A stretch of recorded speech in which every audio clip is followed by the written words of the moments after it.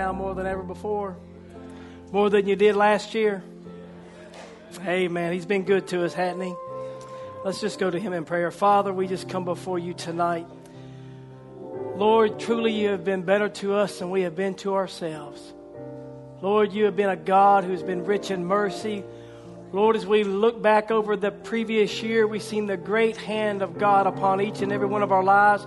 Lord, we've seen miracles. We've seen deliverances, Father. We've seen the signs of your word being performed right here in our midst. And Lord, we today are a people that believe. And Lord, we believe tonight that your word is eternally true and you're going to do exactly what you declared you would do, Father. Lord, faith is not believing that God can, but is believing that God will honor his word and do exactly what he said he would do. So Lord, we just ask that you would come by tonight and elevate our faith, Father. Anoint us to speak the words of life. Anoint our ears to be recipients of that word. Father, may we just all be in one channel tonight. Lord, may our focus be upon you, not upon man, not upon issues out in politics or the world. But Lord, may we focus tonight just for a little while on the word of God. Lord, may you focus our vision tonight on who you are and who we are and the plan that you have for our lives. So Lord, we commit this service now into your hands, Lord. We just pray you'll bless the lips to speak, the ears to hear, for we ask it in Jesus' name. Amen. If you have your Bibles tonight, we're going to look here in Ephesians 1.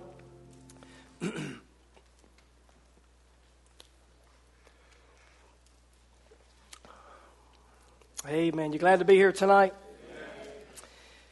Amen. We're going to look here in Ephesians 1, verses 3 through verse 14. We're also going to look at Proverbs 29 and verse 18. So blessed be the God and Father of our Lord Jesus Christ, who has blessed us with all spiritual blessings. So I don't know what 2019 looked like for you, but the Bible tells me tonight that we've been blessed with all spiritual blessings in heavenly places in Christ, according as he has chosen us in him before the foundation of the world, that we should be holy and without blame before him in love, having predestinated us unto the adoption of children by Jesus Christ to himself, according to the good pleasure of his will, to the praise of his glory, or to the praise of the glory of his grace, wherein he hath made us accepted in the beloved, in whom we have redemption through his blood and forgiveness of sins, according to the riches of his grace, wherein he has abounded toward us in all wisdom and prudence, having made known unto us the mystery of his will, according to his good pleasure, which he has purposed in himself, that in the dispensation of the fullness of times, that's the wrapping up of all the 7 church ages, the dispensation of the fullness of times, he might gather together in one all things in Christ, both which are in heaven and which are on earth, even in him, in whom also we have obtained an inheritance, being predestinated according to the purpose of him who worketh all things after the counsel of his own will, that we should be to the praise of his glory, who first trusted in Christ, in whom ye also trusted after that you heard the word of truth, the gospel of your salvation, in whom also after that you believed, you were sealed with the Holy Spirit of promise, which is the earnest of our inheritance unto the redemption of the purchased possession, unto the praise of his glory. Proverbs 29 and verse 18, let's turn there. And this is where I want to focus my thought, if I could, this evening, just for a little while. Proverbs 29 and verse 18, it says, where there is no vision, the people perish. But happy is he that keepeth the law, but he that keepeth the law, happy is he. So we're going to look here tonight as where there is no vision, the people perish. You can be seated this evening. My thought for tonight and for 2020 as we go into this new year, my thought for you is to don't lose your vision. You know, when we read this, many times we have heard this quoted over and over, where there is no vision, the people perish, and things of that nature. And you know, if we don't really dig into the word and understand the real gravity of what it means, we think, well, maybe it's something off in the future. If, you know, you don't have plans for the future, you're going to perish. Or, you know, you envision something down the road and you're planting your potatoes, you're preparing for it. You know, if we don't have a future plan, things are going to perish. And, you know, and it's a misconception. But the word vision here, what it means is prophecy. where there is no prophecy or divine communication, the people perish. And so we find here without prophecy, the people perish. And there cannot be a prophecy unless first God sends us a prophet. And we know that Amos 3:7, surely the Lord thy God will not do anything. He will not reveal his mysteries until he first reveals these things to his servants, the prophets. So we find here that if we not have open vision or divine communication with God, then we perish. So I want to say it like this: without this message, we perish. That word perish there means to suffer complete ruin. It means to suffer destruction, to be dissipated, to revolt, to be unbridled. You say, well, Brother Joe, are you saying that everybody that doesn't believe this message is going to hell? Absolutely not. I'm not saying that if you don't believe this message, you're not going to go to heaven. I'm not saying that at all, because the Bible clearly states that there's a multitude without number there. But what I am saying, if you're here tonight and your desire and your vision is to make a rapture, then you got to receive that divine communication that God provided in the end time. Because where there is no divine communication, the people will perish. Because it takes that divine communication. It takes that prophecy and that revelation to come through an anointed vessel, to speak to an anointed heart, to prepare a people for a body change. It's not going to happen without a vision, a prophecy. It's not going to happen if we're so tied up in denominational ideas and political ideas and worldly affairs. I'm not here to preach worldly affairs. I'm not here to preach political ideas. I'm here to preach to you the divine revelation of this word. Because God has sent us a messenger in this end time to do what? To turn your hearts back to the faith. And Jude would tell us, contend for the faith. Earnestly contend for it.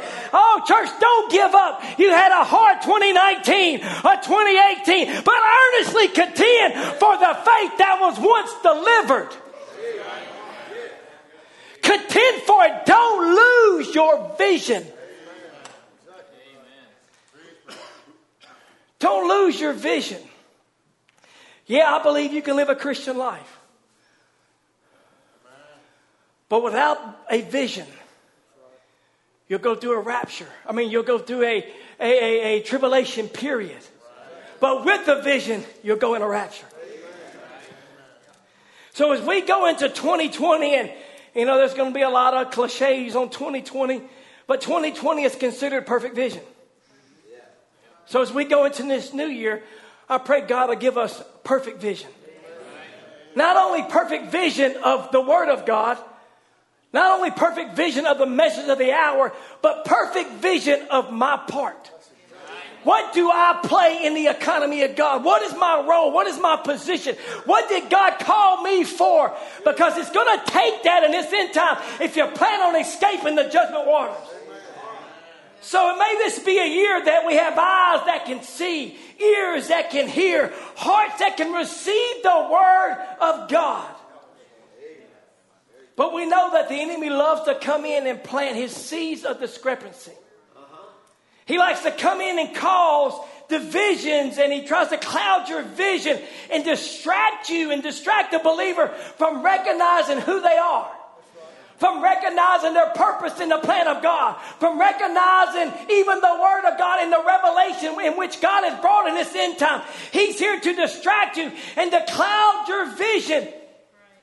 And I want you to notice now, if he is successful in planting his seeds of doubt and confusion, then those who once sat in the seat next to you are no longer there because they pondered on these doubts. They pondered on this confusion. They never were grounded. They never had that revelation of who God is and what God was going to do in this end time, because we know that the scriptures line up and tell us that in order for there to be a rapture to take place, then God has to send a messenger that's going to turn the hearts of the people back. This messenger, as we find it in John, or Luke 17, we find that he's going to discern the very thoughts and the intents of the heart. Then we jump over in Revelation 10 and we find here that all the mysteries of God have to be finished. Well, if they make their declaration that William Branham is not that man, then you tell me who is that one. Because that one has to come. Because where there is no vision, the people perish.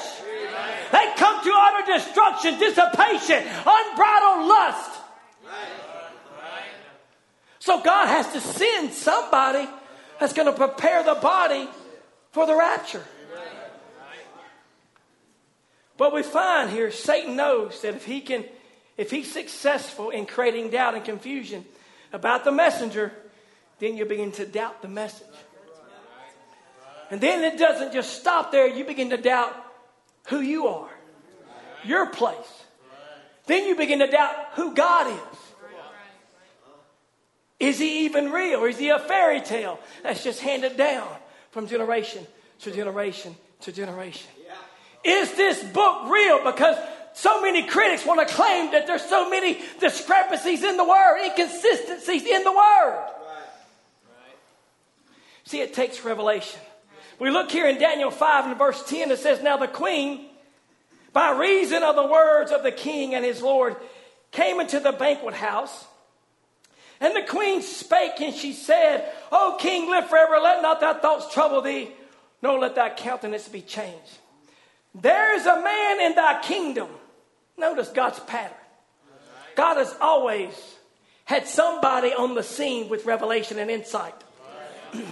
We find there is a man in thy kingdom in whom is the spirit of holy gods, and in the days of thy father light and understanding and wisdom, like the wisdom of God was found in him, whom the king Nebuchadnezzar, thy father, the king, I say thy father, made master of the magicians and astrologers and Chaldeans and soothsayers, for so much as an excellent spirit and knowledge and understanding, interpreting of dreams, and showing hard sentences, and dissolving of doubts were found in the same Daniel, whom the king named Belteshazzar. Now let Daniel be called, and he will show the interpretation. I'm going to tell you, that same God that anointed Daniel as it was the dissolver of doubt, he's the same God here in the end time. He's the same God here tonight, and he's a dissolver of doubts. You got doubts and you got confusion. I'm going to tell you, church, my God, the Holy Spirit is here present tonight to anoint your faith so you can believe in all your doubts about this message,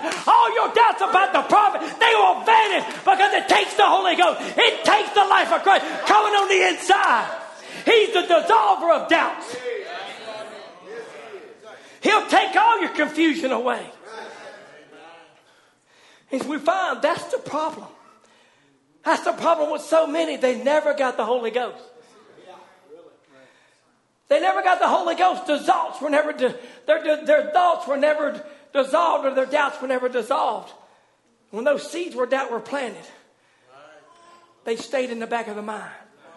But you let something happen 10, 15, 20 years down the road, and because that Holy Ghost was never there, the dissolver of doubts were never there, then something strikes that seed that was planted, that doubt that was planted, and all of a sudden, up from the church pew, they walk out never to be seen again. So they never got it settled. And that's what the Holy Ghost is for, is to settle your questions. I remember when I first came to this message, one of my good college buddies, he and I used to study the scriptures all the time together. He called me up crying, just going on and on and on. And I'm going to tell you, it shook me. You remember I called you Brother Tim? Brother Tim was trying to help me, but and it was great that he tried to help me, but I had to find God for myself. I had to come to that revelation. Either this word is true or it's not true. And I began to study, and I began to pour myself. I began to cry out, God, I want the Holy Ghost. I'm hearing about this Holy Ghost. I didn't hear about the Holy Ghost in the Baptist church. I didn't hear about the Holy Ghost in the Presbyterian church. I don't know anything about this Holy Ghost. But God, they saying I need it. I need it. I want it tonight. God, give me the Holy Ghost that I can overcome who I am. Because I want to overcome. I recognize the failures that I had. I recognize the doubts that I suffered with and I struggled with. But I'm here to tell you tonight, the Holy Ghost is that dissolver of doubts tonight. Amen. Listen to what the prophet of God was saying in the invisible union. He said, you let the Holy Spirit, he's the prophet of the day. You let him come into your heart right now and examine with this word of God. And the doubts about the message will be all dissolved. He dissolves all doubt. You find out it's exactly on the word for this day. But what we find, church, is that these men on the platform, they're not perfect. I know you're disappointed. I'm not perfect either. Just ask my wife. But wait till the service is over. But we find God chose man to preach the gospel. God could have chose the sun. He could have chose the moon. He could have chose any form of wildlife or animal life or whatever botany life, whatever he wanted. But he chose man. Man who was created in the image of God. Man who's on free moral agency. Man who has different personalities, different characteristics, different ideas, different natures. Yet God chose man. We find here in 2 Timothy 3:16, and we all must believe this to be Christians, but the Bible will say all Scripture is given by inspiration of God. Otherwise, all Scripture is God-breathed. I'm not standing before you just because I thought, well, this sounds like a good topic to talk about tonight. No, but last Wednesday night, Brother Tim asked me and Brother Aaron which one of us wanted to take the service. And immediately God dropped this thought in my heart. And I began to ponder and begin to think about it and begin to pray about it. And God began to drop and drop and drop and drop. Because see, listen what the word says in 2 Peter 1:21. For the prophecy, vision, notice now, came not in old time by the will of man, but by holy men of God spake as they were moved by the Holy Ghost. So Brother Tim is not just sitting in the back week after week, but no, just kind of combing through the scriptures and combing through the message and trying to think, well, this sounds really good. Maybe this will excite their faith. No, he's praying for inspiration, for the breath of God to drop down and breathe life into the word that he's ministering, that he's studying on. Because all the scriptures of God are God-breathed, God-inspired, God-anointed for a God-elected people. Oh, hallelujah. But we find the prophecy, the vision came not in the old time by the will of man, but holy men of God spake as they were moved on by the Holy Ghost. So God chose man. Matthew, Mark, Luke, and John, they all recorded the life of Christ. You tell me, are they all identical, exactly, word, verbatim the same? Absolutely not. Does it make one better than the other? Absolutely not. Does it make one right and the other one wrong? Absolutely not. See, if God wanted the Gospels to be a direct historical scientific record of exactly what Jesus did and how he did it, he would only needed one. But God chose men. And he chose 4 to recount the life of Christ. Because those 4 men possess different characteristics. They say that there's 4 major human temperaments. There's the sanguine, there's the phlegmatic, there's the melancholy, and there's the choleric. But all these are different. And so you can have a version, a mixture of this one and that one and this one and that one. Some are more detailed. Myself, I'm not a detailed person. I'm going to count it. I don't know how I got there. I'm maybe OCD, but I'm not detailed. Brother Tim, on the other hand, very detailed. He tells a story, you get every detail in the story. Not Joe Adams, I'm getting to the punchline. But because it's my temperament. It's his temperament. It's Brother Aaron's temperament. Yet, it's God's vessels. Right. Each of you out here this evening, you all are of one of those or a mixture of those temperaments. And you look at somebody and say, how can they be like that? God made you like that. God made me like this. But we find, see, their unique personality and their unique temperament is what influenced the way that they recorded the life of Christ. See, it doesn't mean that there's inconsistencies with the word. It just means they had a different viewpoint. Maybe one focused on what he did now. The other one went back into the mind of God. One may look at the very details. I minute this and minute that. The other may just look for the punchline. But it's still the word of God. They still recorded the life of Christ. There's not an inconsistency. The inconsistency rests with the doubts and the confusion that's planted in the mind by the enemy, church. It's not by the Word of God. The Word of God is God inspired, God breathed, God anointed, and God is here in the end time anointing the people to live under that inspiration. See, all these men, notice now, Matthew, Mark, Luke, and John, and all the other ones, they all had strengths.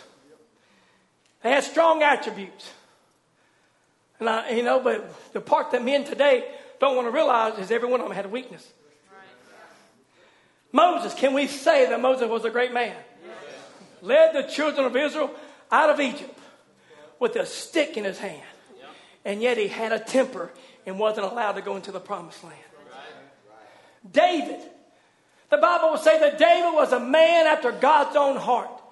And yet he committed adultery and had a man murdered. Right. Wow. Peter denied the Lord 3 times, but yet he was the spokesman in the upper room after the Holy Ghost fell. Notice Paul. Paul was a persecutor of the Christians, of the way. And he consented there to the death of Stephen. And yet God chose Paul to be the messenger of the Ephesian age. And to what? Not only be the messenger, but Paul wrote almost the entire New Testament. Now let's look at Jesus. Notice what he do. He planted a whip. Well, we ain't supposed to have a temper.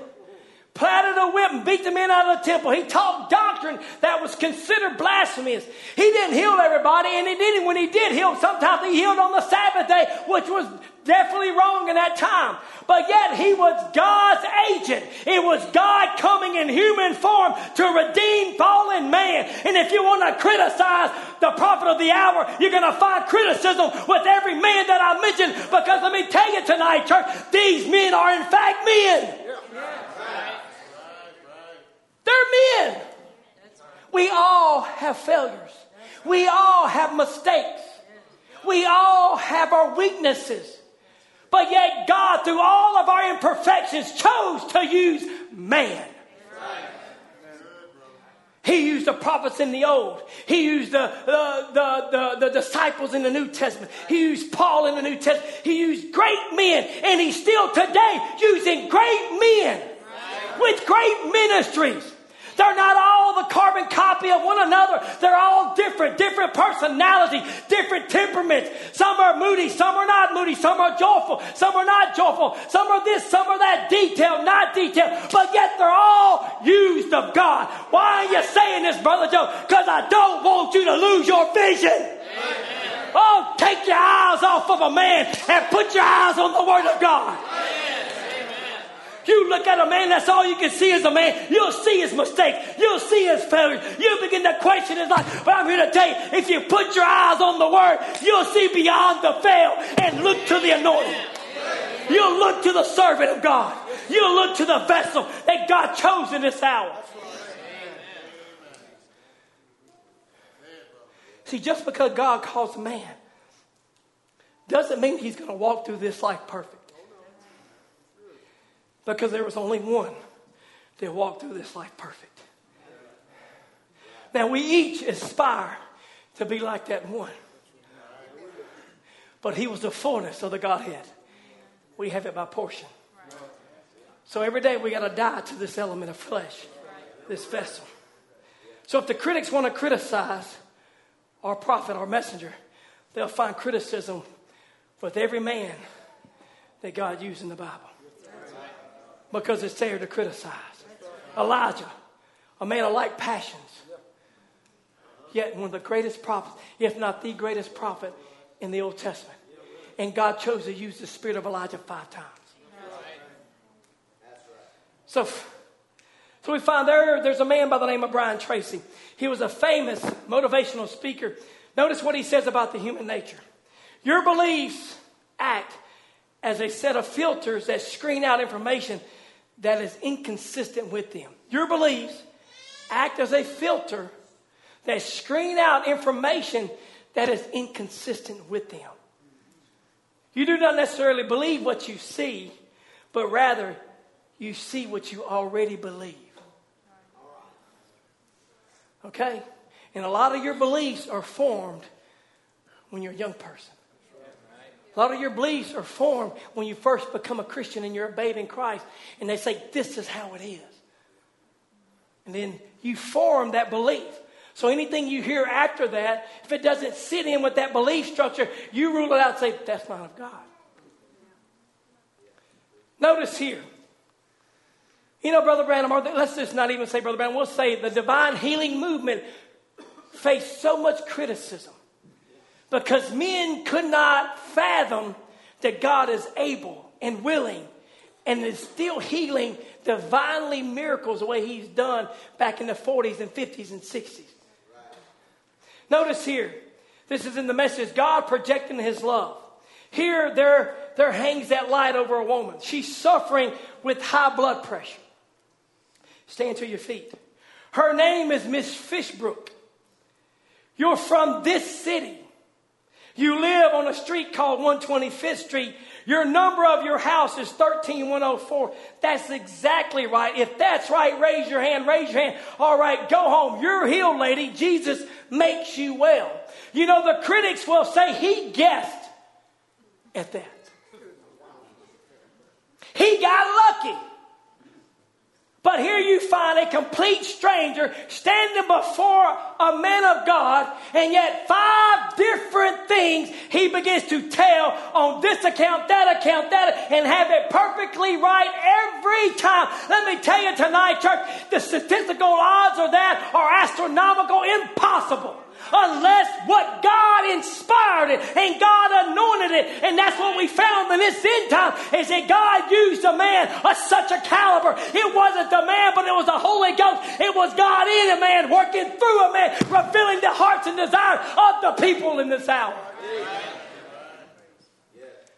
So the reason they couldn't accept divine healing, because it didn't fit in their belief system. They already had their prejudice made up. God doesn't heal. I have a great friend who's a Baptist preacher. They don't believe in healing the way we believe. They believe if it's God's will to heal, then he'll do it. No, the Bible clearly says that healing is the children's bread and that by my stripes you are already healed. There's not a question whether it's the will of God to heal. It is the will of God to heal because it doesn't fit in that Baptist mentality or that Baptist theological idea. Then they cast out divine healing and say it's wrong. It's not of God. But because their belief system didn't allow it. And so they didn't see it, the miracles take place. What they saw was, it's against my belief. Therefore, I'm going to cast it out. Notice, some of the critics would say that, Brother Branham's gift, the gift was from God, but he went wrong when he started teaching doctrine. If he had just prayed for the sick, then he'd been all right. Now, I'm preaching to you, and don't lose your vision. We're going to get further into this, if that's all right. Notice, so what we're saying tonight are these critics, that God can anoint a man with such a supernatural gift that he can on every account discern the very thoughts and intents of the heart and never be one time wrong. And yet because it doesn't fit in our belief system and our structure, that when he began to teach doctrine, they could see the supernatural, but when he began to teach doctrine and began to preach the word of God, well, you know what? He got off. What kind of God are we serving? Really, this God is that messed up that he can give a man with such a supernatural gift and anoint him to bring just mighty miracle service after service after service and discern the very thoughts and intents of the heart. And yet he gets off when he begins to teach the word of God. I don't think these people clearly thought that logic out. So what you're saying is God purposely gave William Branham the greatest supernatural gift, knowing that he was going to end up teaching the people wrong. Come on, church. Don't lose your vision. No. So what you're really telling me is it didn't fit in your belief system.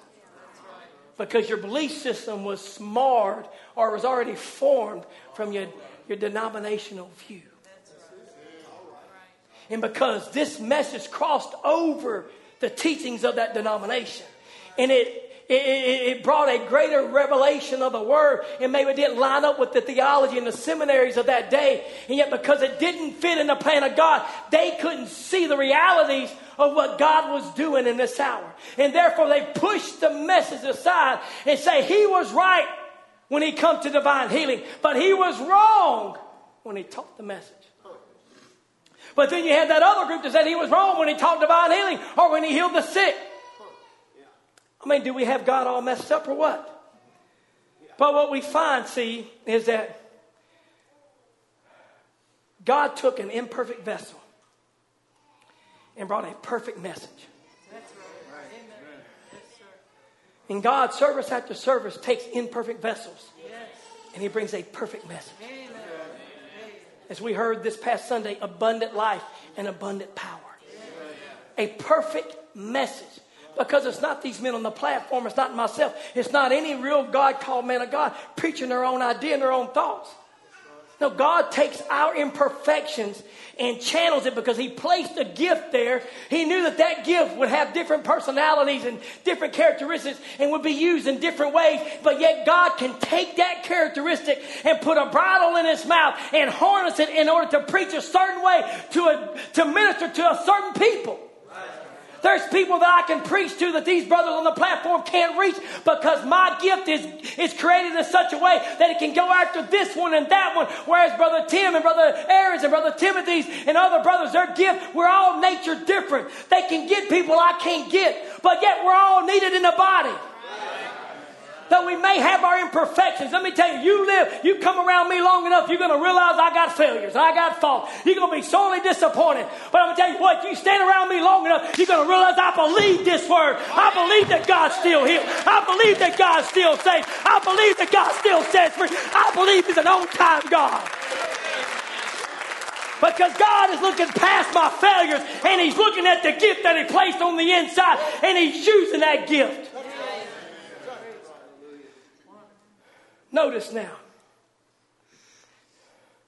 we find those that they have put their focus,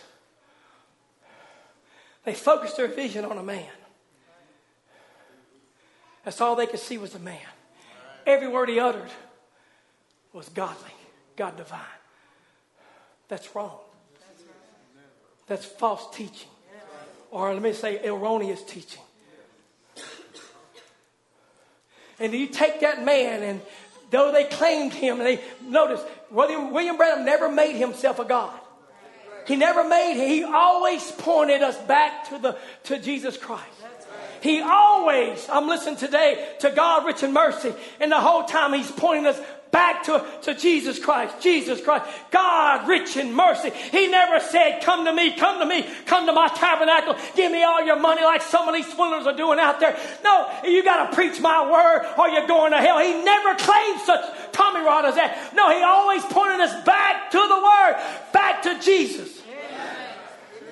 And yet because they placed him on such a caliber and made him more than a man and made him God, when they begin to see his temperament flow out through the message, and his recall may not have been the same every time he retold the same story, then they claim, well, he's a false prophet. So if he's false, then the message is false. Remember, there's 4 major temperaments of the human nature. I'm not a detailed person. I'm not going to tell the same story exactly the same every time I tell it. I'm going to the punchline. And if a week from now I'm preaching this, it's the same with preaching. The inspiration comes different. You may see a part of this that is anointed and other parts that are not. But we find here that his recall wasn't the greatest. And if your vision is on a man, you're going to see every failure, every mistake. You're going to question, you're going to doubt. But if your vision, hallelujah, is on the word of God and not the man, not the sign, but the thing that the sign was pointing to, you'll see that God came in this end time. He anointed a vessel and he's turned the hearts of a people back to the faith. You'll look past failures. You'll look past inconsistencies. So they say, you'll look past differences. You'll look past all these things. And you'll look to see, did he point me to the word? Did he point me back to Christ? Did he point me to Calvary? And if you can say yes, then there you go, church. But if he ever pointed to himself, if he ever pointed to a denomination, if he ever pointed to his own idea, then you have a right then to walk away. but he never. So don't lose your vision when you're hearing everything out there in website land, Wi-Fi land. This critic, this critic, that one moving, that one leaving, this one, that one. Look, let them go. 1 Corinthians 2 and verse 1. And I, brethren, when I came to you, came not with excellency of speech or of wisdom, declaring unto you the testimony of God. For I determined not to know anything among you, save Jesus Christ and him crucified. And I was with you in weakness and in fear and with much trembling. And my speech and my preaching was not with enticing words of man or man's wisdom, but in demonstration of the Spirit of power. That your faith should not stand in the wisdom of man, but in the power of God. See, he preached the same message Paul preached. He's not pointing you to man. He's pointing you back to God.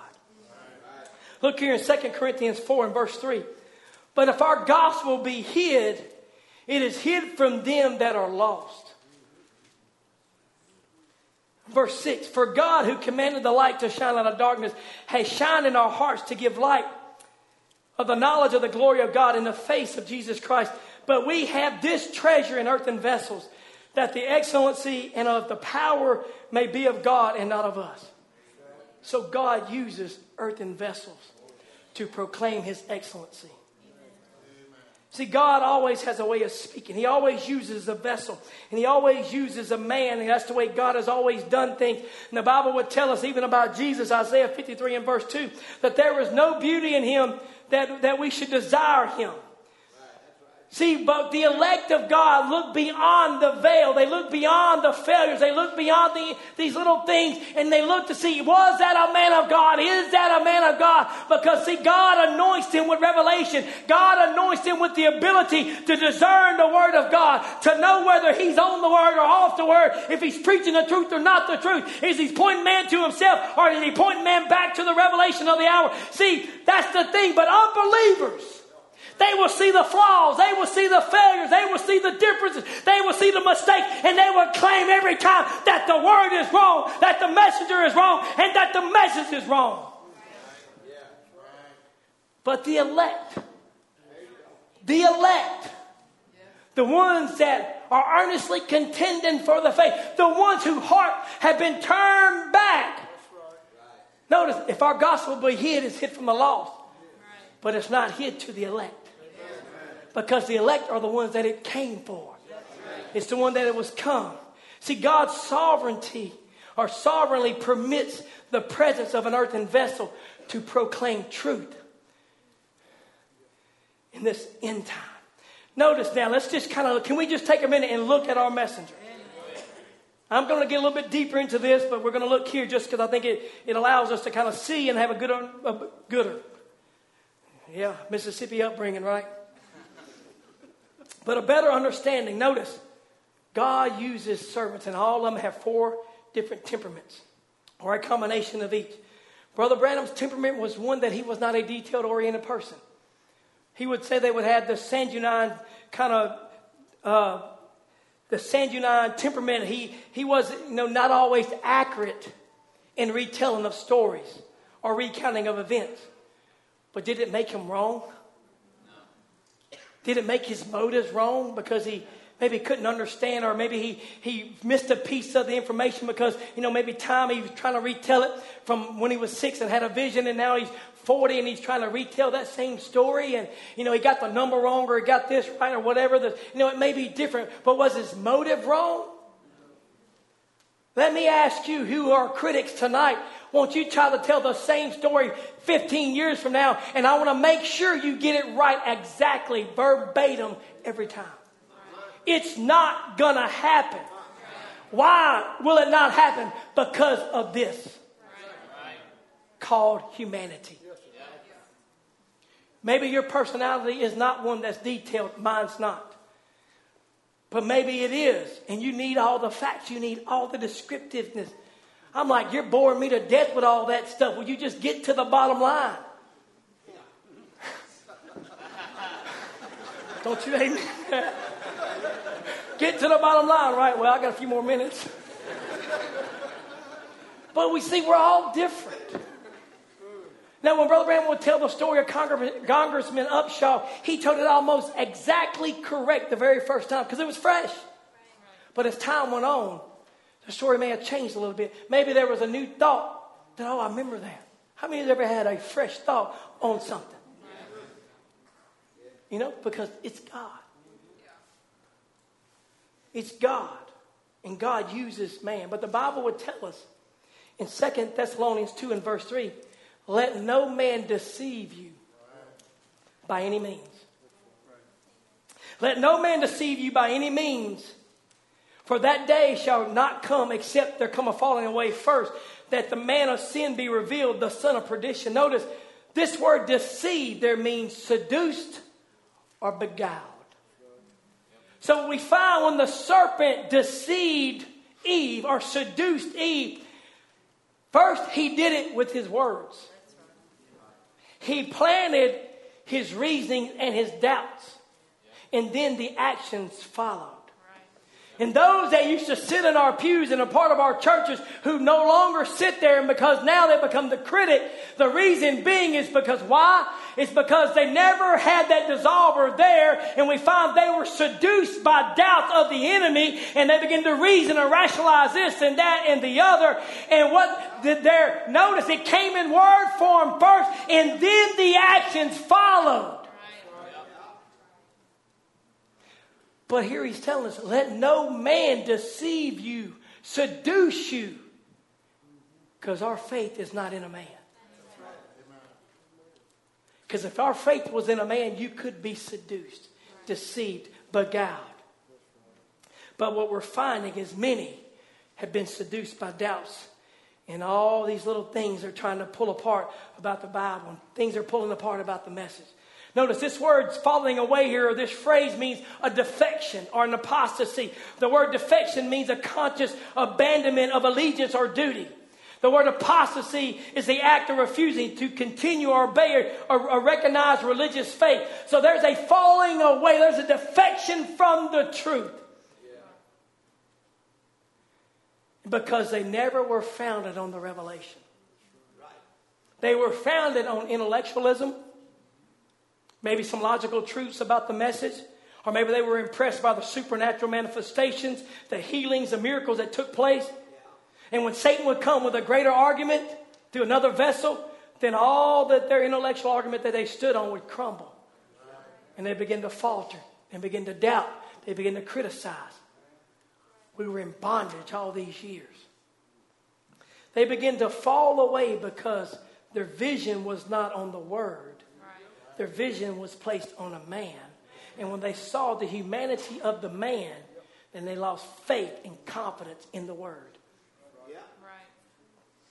That's why I'm preaching to you tonight. Don't lose your vision. Right. Your divine communication from God. Don't let the enemy cloud your vision with doubts and confusion and all these different things and begin to question everything. Our faith does not rest on William Branham. Our faith rests on thus saith the Lord. It rests on God Almighty. It rests on Jesus Christ. It rests on this Bible becoming manifestation in body form. So it's the enemy's job to plant these seeds of doubt. It's the enemy's job to plant these seeds of discrepancies. And the more that these seeds are watered with your doubts and with your questions and with your ideas and with your reasoning, then all of a sudden what happens is it begins to birth itself into a critic. And you find yourself walking out of that church, walking out of that faith, defecting from the truth, claiming that it was a lie the whole time. Can I go a little further? Thank you. Deuteronomy 19 and verse 14. Trying to put all this together for you tonight. Deuteronomy 19 verse 14. Thou shalt not remove thy neighbor's landmark, which they of old time have set in thy inheritance, which thou shalt inherit in the land that the Lord thy God giveth thee to possess. Now notice, we have a declaration here. Thou shalt not remove thy neighbor's landmark. Don't come to my house and pick up my fence and move it. Now, landmarks in the Old Testament, they didn't have picket fences. They didn't have wooden fences. No, they had little rocks that they would put out, and it would be a boundary. Don't go past this rock. Bam. Or they would set this rock up, a couple rocks on top of each other, as a memorial, as a landmark that something supernatural or something special happened at this point in time. You can go back and you can look to this, and you can tell your kids and your kids' kids and that generation and on and on and on that something special took place. We fought the battle. We beat the Philistines. We beat them back right here. And this is the landmark. Oh, hallelujah. But what are men doing today? They're trying to remove your ancient landmarks. They're trying to tell you divine healing is not for the children. I'm here to tell you it's in the Word. It's a landmark. It's the promise of God. Give me a little volume. They're trying to tell you deliverance. You can't be delivered in this end time. You got to deal with your stroke. I'm here to tell you that's a landmark in the Word. They tell you might as well give up on your kids. Let Dr. Dawson deal with them. I'm here to tell you, I'm going to put the Holy Ghost on their trail. That's a landmark. That they and their offspring shall be there. Miracles is a landmark. Oh, don't let them. Don't take thy neighbor's landmark. Notice what it said. Oh, I love what it says.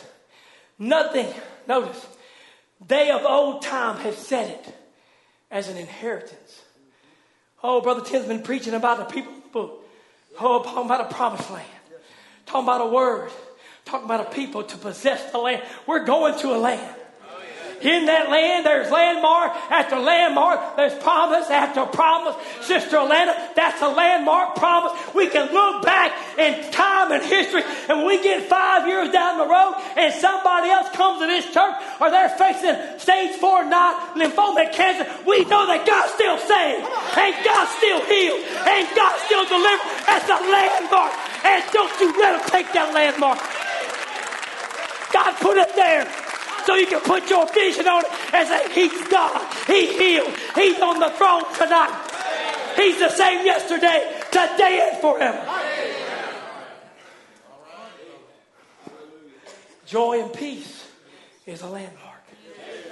Revelation of this word, revelation of who you are, is a landmark. Because you can look to Malachi 4 and say, that's for me. You can look to Luke 17:30, as it was in the days of the Son of Man. God is going to bring somebody, and He's going to be a discerner of the thoughts and the intents of the heart. That's a landmark. You can look to Revelations 10. Oh, somebody's going to reveal the mysteries of God. They're all going to be finished before that great and terrible day. Oh, church, these are landmarks. Let me tell you, the genuine Pentecostal experience is a landmark. It's a landmark. What have they done? The people that came and the preachers before us, they preached an intellectual gospel. They preached it all the way to the other side of the ditch. They were trying to get away from Azusa Street Pentecost. But I'm here to tell you, the dynamics are back in the church. Oh, we don't only have the mechanics today. We got the word. We got the word. But what we need is the faith to operate that word. Well, I'm here to put you on notice. The faith is here. The Holy Ghost is here. The landmark is here. You can live above sin. You can live above unbelief. You can live above failure. You can live above depression. Because what? The landmark is here.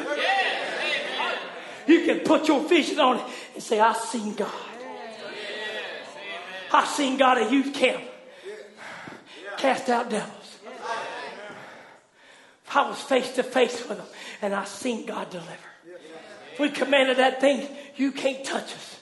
It sat there and tried everything it could not scratch us, could not touch us, because it's a landmark. Don't you let these critics steal your landmark. Don't you let you protect that landmark. What did Abraham do when When he had that carcass out there, he began to fan the eagles away, or not the eagles, but the buzzards away, while he was protecting the sacrifice. I'm going to tell you, somebody needs to protect the sacrifice of the Word. God put it in His Word. He put these precious promises there for somebody to believe. I'm going to tell you, I'm going to believe tonight. I'm going to believe for my children. I'm going to believe for my husband. I'm going to believe for my daughter. I'm going to believe for my wife. I'm going to believe this Word because it's in the Word that God is here. It's a landmark. Oh, this message ain't about emotionalism, but I'm here to tell you, if you was feeling what I'm feeling, it'll make you jump and act crazy like I'm acting. Because why? Because He's still the Holy Ghost. And He's working through the gift that He placed in me. Oh, they want to say when a man begins to discern and begin to walk these out, and he begins to prophesy a little and have discernment, he's stepping off into somebody else's gift. That's only for Brother Branham. I can point you to the Word that it's not. Go to Joel 2. Joel 2 verse 28. They want to say it's for Brother Branham. I want to say it's for you. Oh, come on, don't get quiet. And it shall come to pass afterward that I will pour out my Spirit upon all flesh. I'm not looking at a bunch of trees tonight. I'm looking at flesh. I'm looking at human vessels. I'm looking at some reborn again humanity out there tonight. I will pour out my Spirit upon all flesh, and your sons and your daughters shall what? Don't tell me it's just for Brother Branham. It's for whosoever will yield theirself as the instrument of righteousness. God is able and God is willing to use you. You dedicate yourself to God. We got a promise. It's a landmark. I had no problems with what a man did several months ago back at our meeting. Matter of fact, I was glad God still moves that way. God can come by and say, you're going to have it, baby. God can look back there and say, you're going to have it, baby. God can look at little Drew and say, I've already seen him walking. Oh, what is that? That's landmark. God never took it out of His Word. He placed it in there and He anointed a vessel. And listen, not everybody has that gift. Oh, but don't you criticize when God decides to use it. You look in here tonight and you see some people you would have never thought of been in this church in a million years. But I look out there and I see a Vic Middleton come back and weep his way to Calvary. Let me tell you, it's a landmark that God's going to call the prodigal home. Why do we build this church? It wasn't for you that was saved. It's for the prodigal. They can come home because it's a landmark.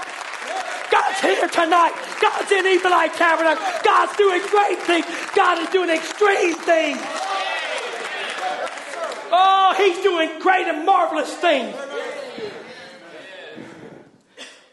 Oh, hallelujah. The Bible was saying in 1 John 3 and verse 9, whosoever is born of God doeth not commit sin, for his seed remaineth in him, and he cannot sin because he is born of God. Whosoever is born of God doth not commit sin, does not practice sin,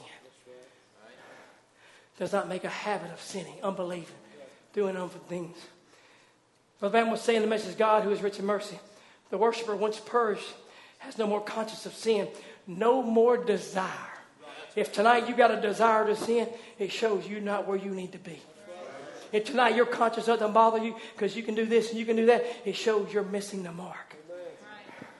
But what I'm trying to tell you is don't lose your vision.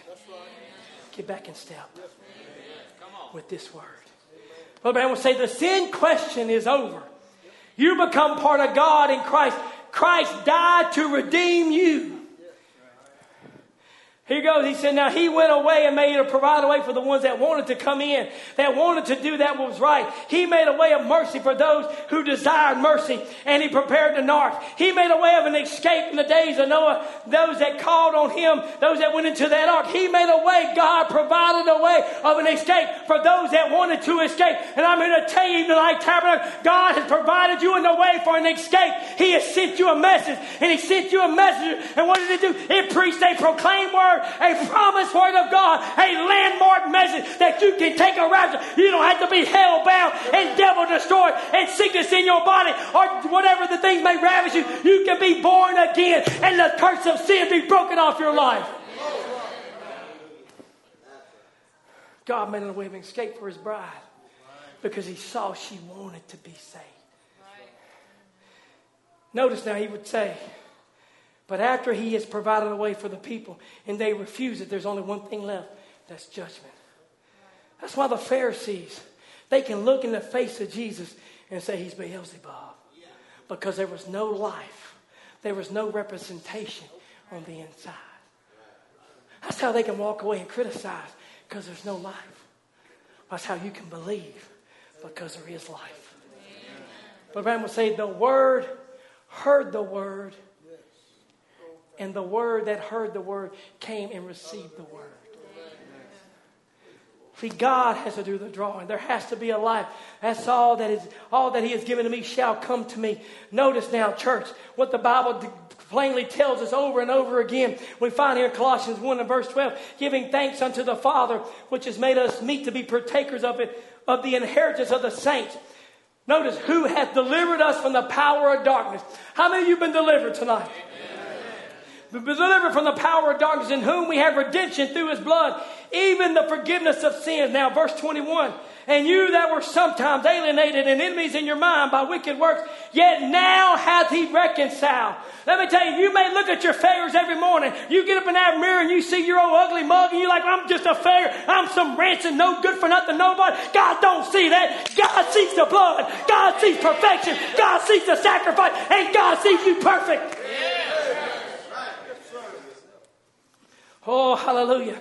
Notice, you that were sometimes alienated and enemies in your mind by wicked works, yet now has he reconciled in the body of his flesh through death to present you holy and unblameable, unprovable in his sight.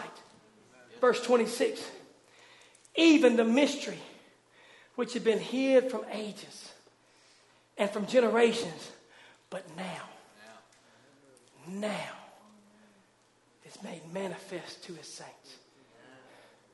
To whom God will make known what is the riches of his glory, of his mystery among the Gentiles, which is Christ in you. Look at your neighbor, and you see Christ. I know, brother, it's kind of hard to see it, ain't it? But that's Christ sitting beside you. Christ in you, the hope of glory. Oh, I love what the prophet of God would say. He said, the Son of God that was in the cradle, he's in the heart now. He's the deity of God. He's the God, the creator. He said, he says, he was in the world and the world was made by him and the world knew him not. But we find now that this creator living in you, giving you all the power. I don't think you recognize the power that you possess as a born again son or daughter of God. Notice what he says. This is in the deity of Jesus Christ. And you're in possession of anything that he had. You're tonight in possession of anything that Jesus Christ had. He had power over the serpent. He had power over demonic forces. He had power over legion. He had power over this one. He had power over that one. I'm going to tell you, you tonight are in possession of everything that he had. You got the power. It lays in you tonight, because the mystery no longer is up in there. Who's going to do this and who's going to do that? But the mystery is Christ in you, the hope of glory. Notice now, men and women, it's time that you found out who you are. The devil's trying to hide you back, tell you that you're some little trod down something. You're not. You're sons and daughters of God. That's right. Deity is not in heaven. Deity is in you. Oh, we want to bring deity down, call God down. No, God, deity's right here. Notice what he said. He's the creator of all things. He made life, frogs, and all these ducks and chickens and animals, created everything. And nothing was made but was made by him. Who? Christ, the deity. He brought down plagues and everything in the days of Egypt. Who? Christ. He stopped the mouths of lions. He quenched the violence of fire. He escaped the edge of the sword. They raised the dead from the grave. Who? Christ. Oh my. What would it be? Who is it? It's Christ, the deity. And brother and sister, that deity is in you tonight. Quit looking at your failures. Quit looking at your mistakes. Quit looking at your humanity and look to what the Word says about it. Put your vision back on who God said you are. All that God was, He poured into Christ. And all that Christ was, He pours into the church. Let me just find me a place to start bringing this down. Now about you tonight. This is in the message. The Pergameum church age. Pick up your pen and write.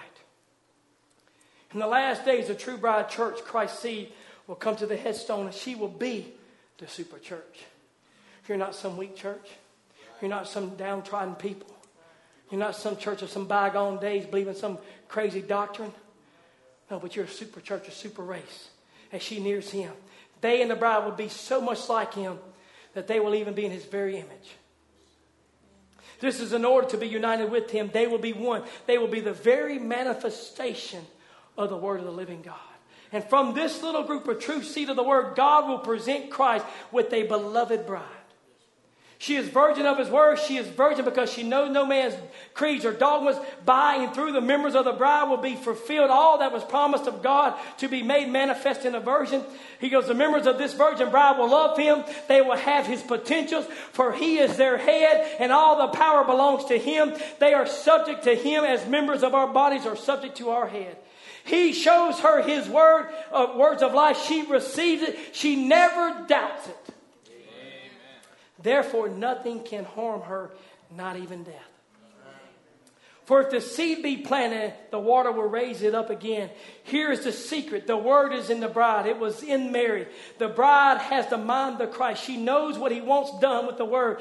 She performs the commandment of God, or the command of the Word in His name, and she has, thus saith the Lord. See, the Word is quickened by the Spirit and comes to pass like a seed that's planted in water. It comes to the full harvest, serving its purpose. Those in the bride do only His will. No one can make them do otherwise. They have, thus saith the Lord, or they keep still.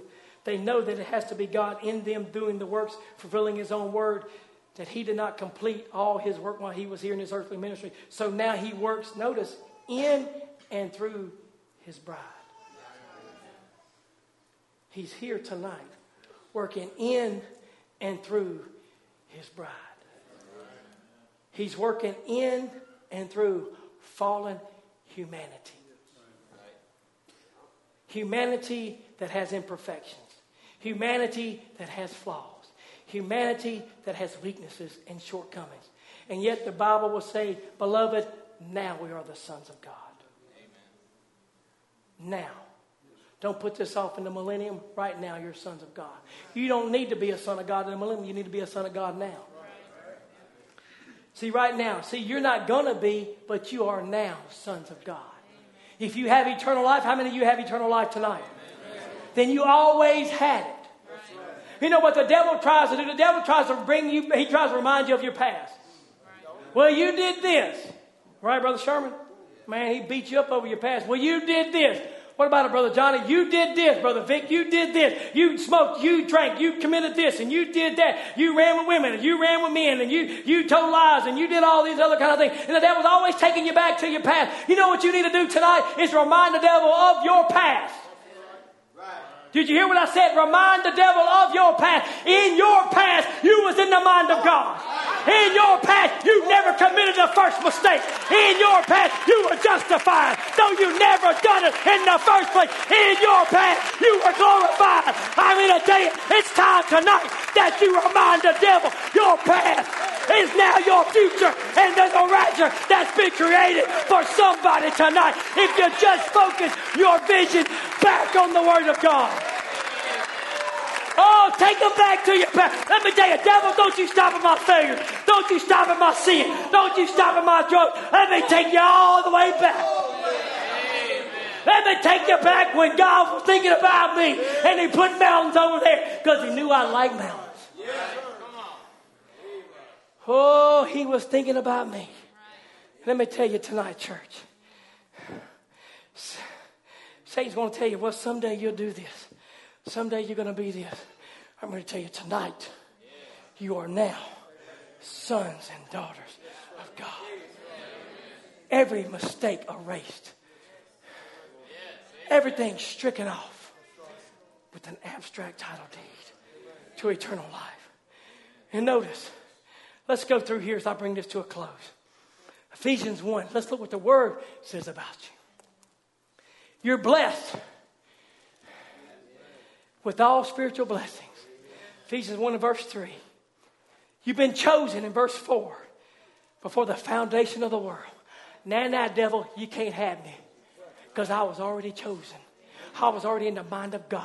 I was already a thought. I was already an expression.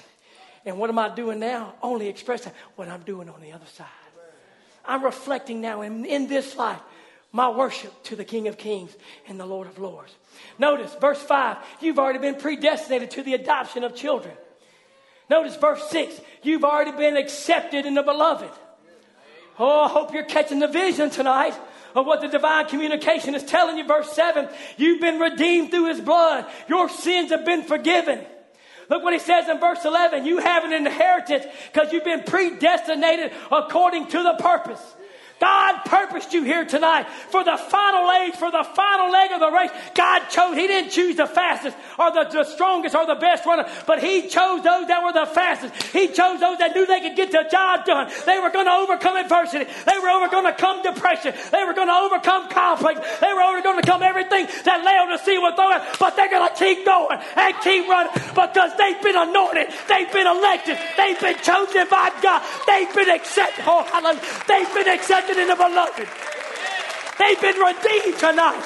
That devil ain't got no hold on you. He's got no hold on. We got a word. We got a word. Sickness can't hold you. I mean, sickness can't hold you. We got a word tonight. We're free tonight. Free to love God. Free to worship God. Free to serve to God. That's who we are. That's the children of God. We've been made alive, church. You're not dead in sins and trespass, but we've been made alive. We've been quickened. Not by the words of a man, but by the Spirit of Christ. Oh, hallelujah. Oh, listen what he says in Ephesians 2 and verse 13. But now, Christ Jesus, you who were sometimes far off, had been made nigh. He brought you. You was out there in sin, Brother Big, but he didn't leave you. He said, come nigh. Through the blood. Oh, hallelujah. Verse 16, 2 and verse 16, that he might reconcile both. You've already been reconciled. Verse 19, you're no more strangers and foreigners, but you're fellow citizens. Oh, you have access. Oh, you have access to everything in this land. You're a fellow citizen. You're not a stranger. You're not a foreigner. You don't have to watch what you do. No, you walk in this land, it belongs to you. You want to go pick grapes, go pick grapes. You want to pick a promise off the word, pick a promise. It belongs to you tonight. Oh, church. Oh, listen what he says now. You've been built on the foundation of apostles and prophets, Jesus Christ being the chief corner. Notice, in whom you also are built together for a habitation, a family of God through the Spirit. Oh, hallelujah. Let me bring this down. Satan tries to battle you. Tries to remind you of your past. Brother Branham would say a warrior. He said the warrior, he looks at the enemy and says, what past? That's what you need to do tonight is what past? I'm justified. I'm glorified. I'm already seated in heavenly places. So when the enemy attacks you, what do you do tonight? Take the word of God. It is written. It is written. It is written. It is written. Oh, church. And he said, Brother Brown will say, what does the Spirit fight with as the musicians make their way back? He goes, what does the Holy Spirit fight with? Sensations and feelings? No. Your sensations and your feelings will beat you around a stump. Oh, but what do they fight with? The Word. What does the Word fight with? The Word fights with the Word. Excuse me. What does the Spirit fight with? It fights with the Word, the Word, the Word, the Word. The Spirit of God walks. The man said the Spirit of God walks right up to the devil and said, it's written. Sister Lana, he told you that he would fight your battle. But you had to take God at his word. And said, God, if you're going to fight this battle, then you've got to do something supernatural. And what did he do? Honored his word. Sister Karen, when I saw that scan of that brain bleed about that big around, and the doctor said, man, there ain't much they can do. It's pretty much hopeless. But God said, I'll fight your battle. See, the doctor, they looking at the report. They're looking at the report. Sister Morale, they're looking at the report. Brother David Dexter, looking at the report. God ain't looking at their reports. His vision ain't on the report. His vision is on the word. And what does the word fight with? What is the spirit inside of you supposed to fight with? With the word. It is written. Cancer under my feet. Alopecia under my feet. Brain bleeds and aneurysms under my feet. Eye diseases cause me to go blind under my feet. Demon powers lashing out at youth camp under our feet. Why? Because the word of God will defeat Satan anytime, any place, on any ground. And he's here tonight to defeat your enemy. But you got to focus your vision back to the word. As I close tonight, I have many more places, many more things, and I want to end with this. In the greatest battle ever fought, Brother Bam was talking about Caesar. He said, after a great battle, he goes, I want one of my most famous warriors to ride with me in this great celebration, a triumph over the enemy. And every one of the officers trimmed their plumes and shined their shields, and they marched by, like that. The real soldiers like that. And after a while, a little old fella come by. He was all cut. He just kind of looked up and started on like that. And Caesar said, wait a minute. Where did you get those scars? Where did you get those scars tonight? He said, out on the battlefield. That's where he got his scars. 2019, you was on the battlefield, church. Some of you faced battles that some of us others didn't face. Some of you are facing battles tonight that some of us are not facing. But where do you get the scars? It's not on the mountaintops. It's not in the pleasant places at home, but it's on the battlefield. Caesar looked at him and he said, climb up here. You're going to be the guy that's going to ride with me. And I'm going to show you out through the land. You see, God has chosen those that are willing to sacrifice for him. This being a bride of Christ is not an easy path. There's going to be a lot of battle scars, young people. Things are going to try to cloud your vision. Pornography and this and that and all these things. Those are scars. Sister Orlando, there's going to always be a fear that cancer is going to try to come back. But he's been defeated once. He can be defeated again and again and again and again and again. Because it's a landmark. God placed it there for this church. And not only for this church, this church has a worldwide ministry. There's going to be believers everywhere I go. They know Sister Lana. They know Sister Mariah. They've heard the story of Sister Karen. They know little Drew. Landmark. And yet, we're battle scarred, Brother Tim. Sister Candace, you're battle scarred. You've been longing for that baby for a long time. God's saying, come on, right up here with me. I'm going to show you throughout that I'm still God. I'm still sitting on the throne. You need healing tonight? Come on, right up here with me. I'm going to show you throughout the land. I'm not only going to show what you're going to do in this church, but I'm going to broadcast you around the world. That he defeats cancer. He defeats alopecia. He defeats brain bleeds. He defeats eye trouble. He defeats depression. He defeats anxiety. And he defeats pornography. He defeats fear. He defeats complexes. But you got to focus your vision back to what the Word says about you. You know what it says about Christ. You see the scriptures that point to our prophet. But what about the ones that point to you? What about the ones that declare you to be an overcomer? When you're battle scarred, when you've been tried. All church, he's saying, come on. Come on up here. Let me parade you around the world. Let me show not only what I'm doing in Evening Light Tabernacle, let me tell you what I'm doing in Japan. Let me show you what I'm doing in Belgium.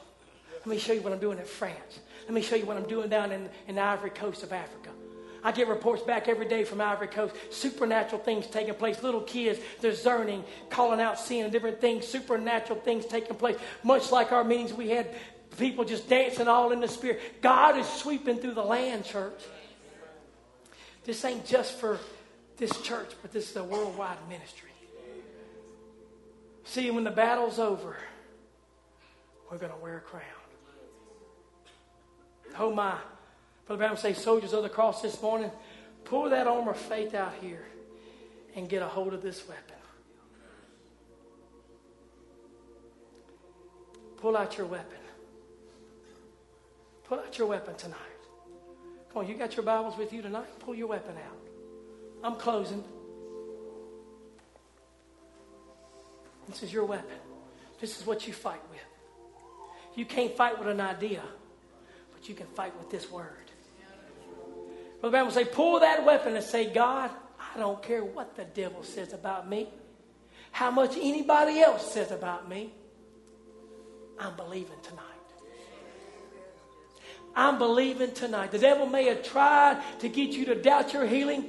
He may have tried to get you to doubt that you're even a child of God. He may have tried to confuse your mind with all the negativity surrounding this message, criticizing this one. He may have tried to point you to the failures of somebody who used to preach this message and he's fallen in disgrace. He may have tried to crown your life with complexes and depression and guilt. But I'm here to tell you tonight, some of you need to stand and say, God, I'm pulling my word out tonight. I'm going to take God at his word. I'm going to believe no matter what the devil says about me, no matter what the critics say about me. I believe this message. I believe that God still heals. I believe that God still delivers. I believe that God still sets free. I believe that God still saves. God still fills with the Holy Ghost. I believe that God still restores the whole. God still calls back the prodigals. I believe that God is calling men to preach this God. I believe that God is filling young people with the Holy Ghost. I believe tonight, God. I believe tonight because I'm putting my focus on the Word. I'm lining up my vision, Lord, with thus saith the Lord.